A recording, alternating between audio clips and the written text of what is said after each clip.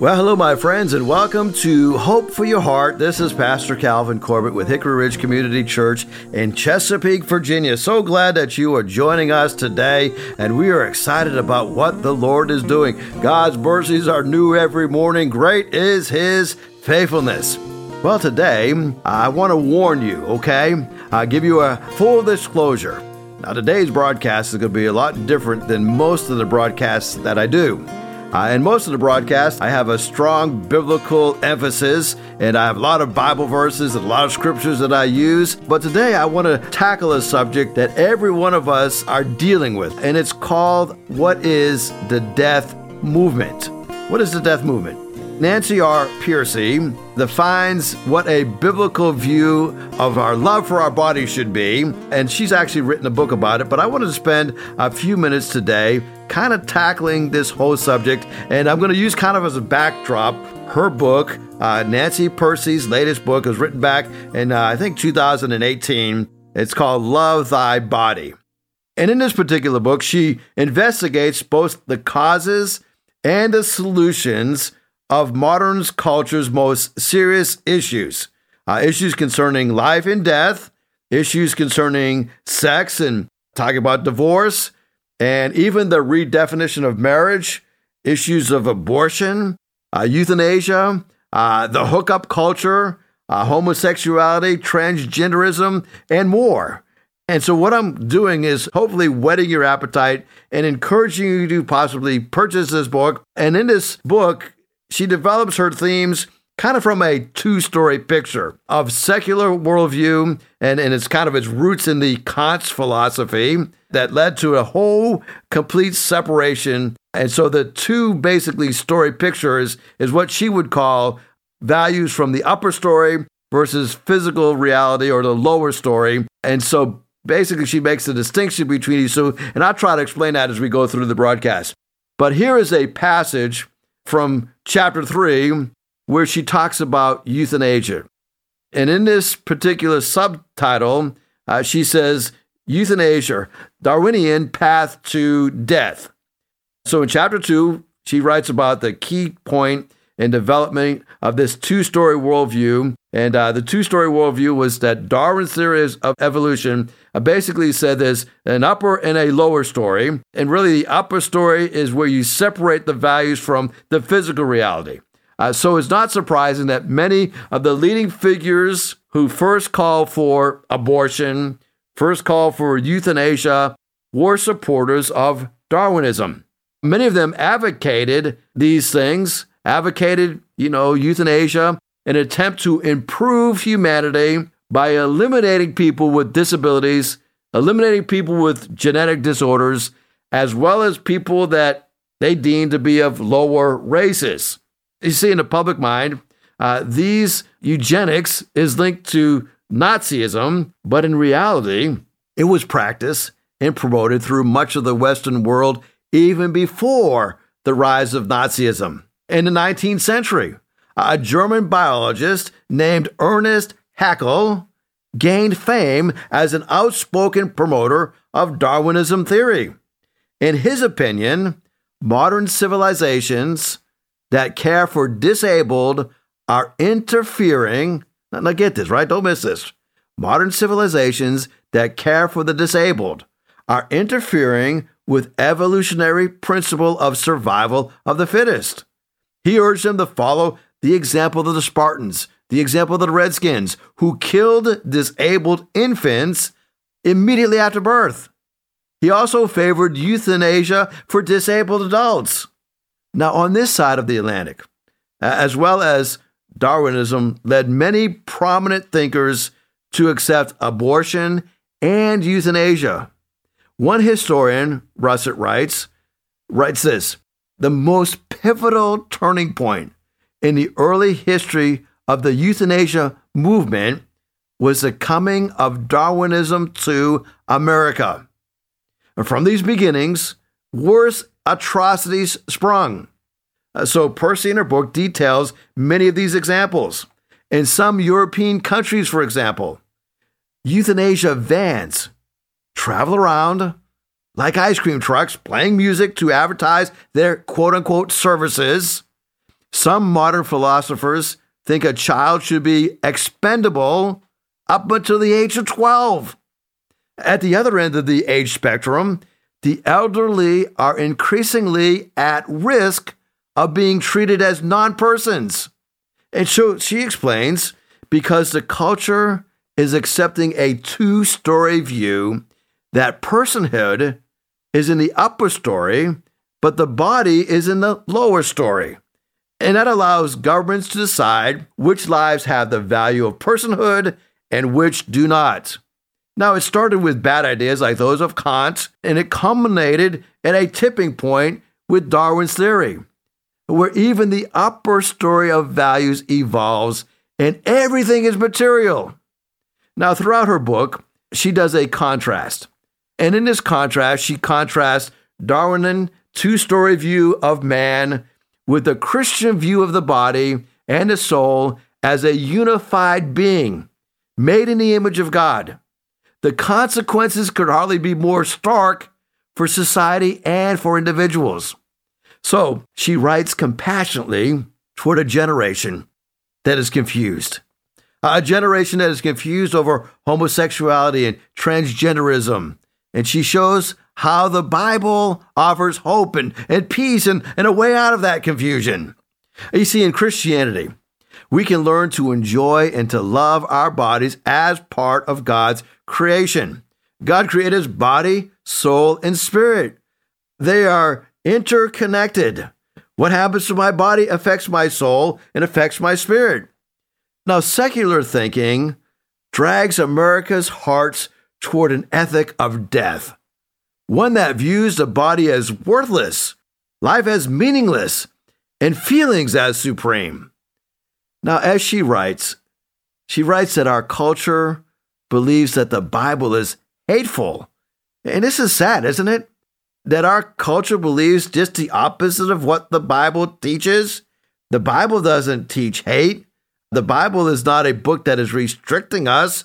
The Bible is a book that is not hurtful or narrow or negative. You see, moral, sexual issues have become a barrier to even hearing the message of salvation. Yet God's view of life and the body are presented in a way that the body is beautiful and it's flourishing and living. You see, God calls us to love our bodies, not to reject them. Now, don't take this the wrong way, right? Love thy body is quite exhaustive. And if we don't get where she's coming from, we're going to come up with the wrong conclusion. But she digs up buried evidence and stories and ideas that reveal the true nature of secular ethics. Well, Love Thy Body is the name of the book, and it presents the coherent worldview of the Bible that elevates our view of the body.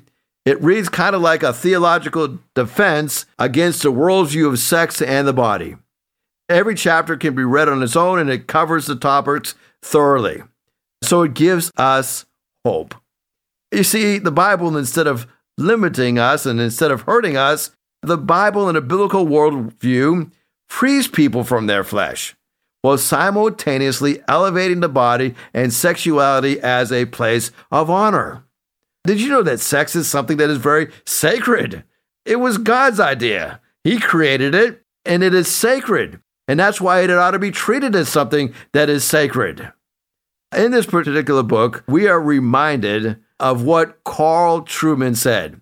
And Carl Trueman gives a historical survey of ideas and focused on the last few decades of where our culture has gone. And he reminds us that there's a triumph of the modern self that has been self-destructive. You see, on and off in the long history of church history, Christianity has really struggled with what is called dualism. The notion that the spiritual is good and the physical is bad. Her book hammers yet another nail into this coffin of dualism. Christian or otherwise, when we undervalue the body, we forget the value of life itself and vice versa. So as we look at what this author is reminding us of, it not only presents a clear reasoning accompanied by scientific studies, but she also touches the reader with compassion and stories of people rescued from a secular world view. You see, there is a poison and the poison of secular dualism, which says that the mind is supreme and the natural body doesn't matter. Whether that leads to the death movement, infanticide, killing the elderly, widespread abortion, suicide, eugenics, it leads to completely open sexuality, restricted by nothing but consent.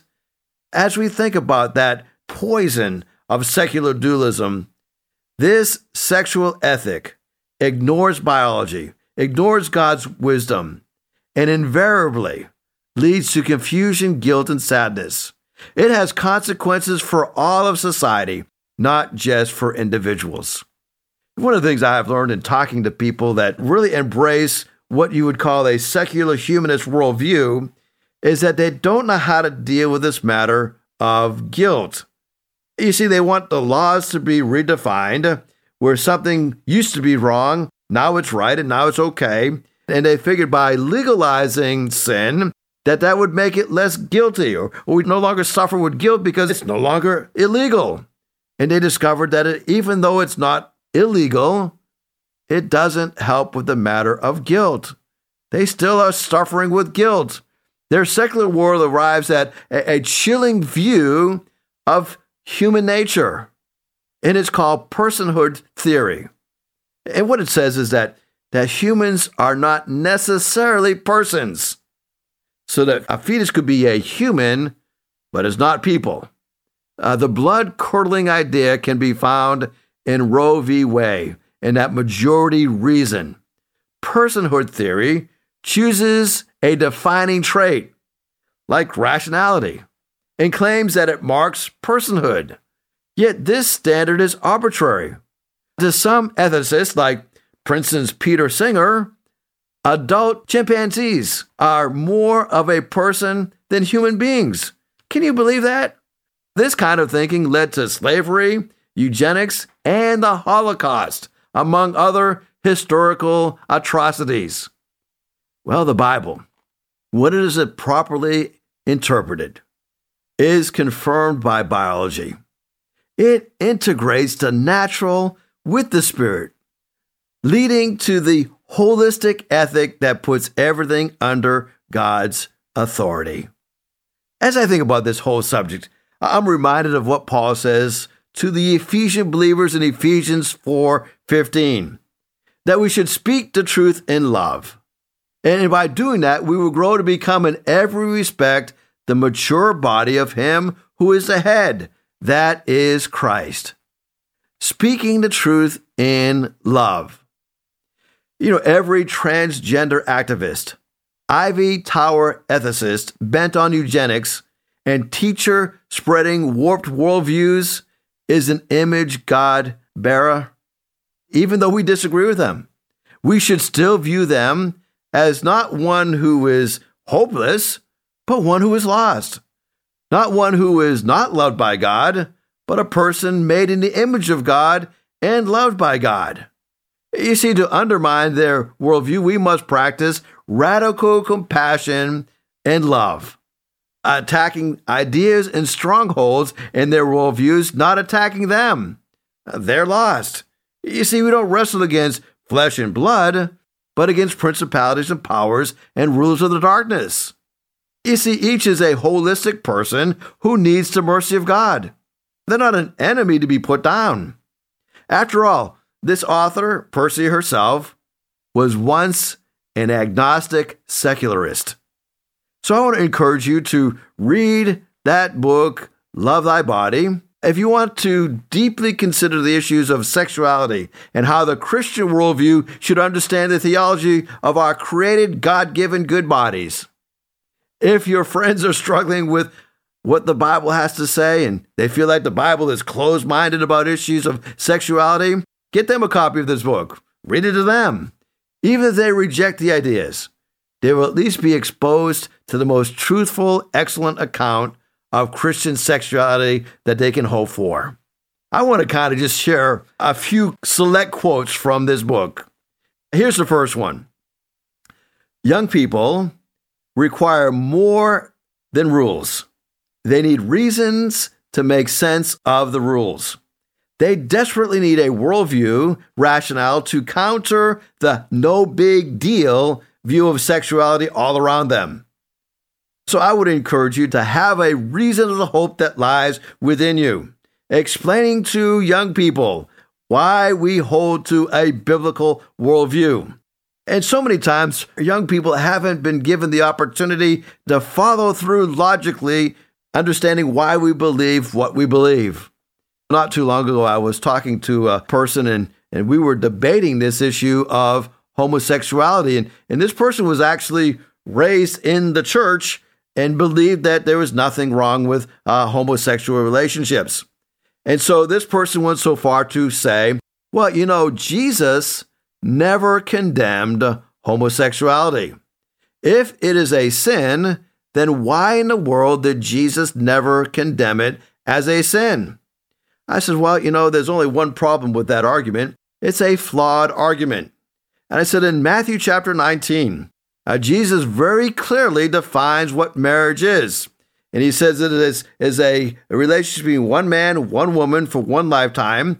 They were coming to Jesus. The Pharisees were trying to come to Jesus and trip him up on his teaching of divorce. And so Jesus goes way back to creation. And he says that God created Adam and Eve. That God created them male and female. And God said to Adam, you will leave your mother and father, and you shall cleave to your wife, and the two shall become one flesh. Although Jesus never specifically condemns homosexuality, he didn't really have to, because he defined biblical marriage, a marriage between one man and one woman for one lifetime.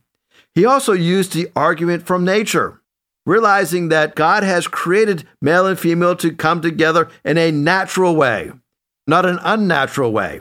God had designed us that way so that we could be connected with one another and that we could actually bring life into this world.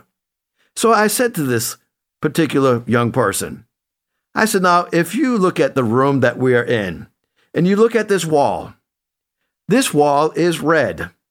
And I says, now, as I tell you this wall is red, that is a fact.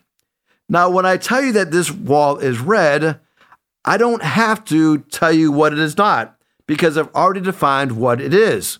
I didn't have to say to you that this wall is not black, it is not white, it is not green, it is red. By defining it as red, explaining it as red, there was no need for me to explain what it was not. When Jesus is defining what marriage is, one man, one woman for one lifetime, bringing it back to the formulation and the creation of mankind, he doesn't define what it is not, because he's defined what it is. By process of elimination, I guess you could say, we don't have to tell what it's not, because we've already defined what it is. Well, let me give you another quote from this book, Love Thy Body. Do we live in the universe described by social contract theory, an empty cosmos of atoms bumping around in the void driven by sheer self-interest? Or do we live in a cosmos shaped by a personal God who created us to be ordered relationships directed toward the common good? I think it's very clear that there is order in our universe.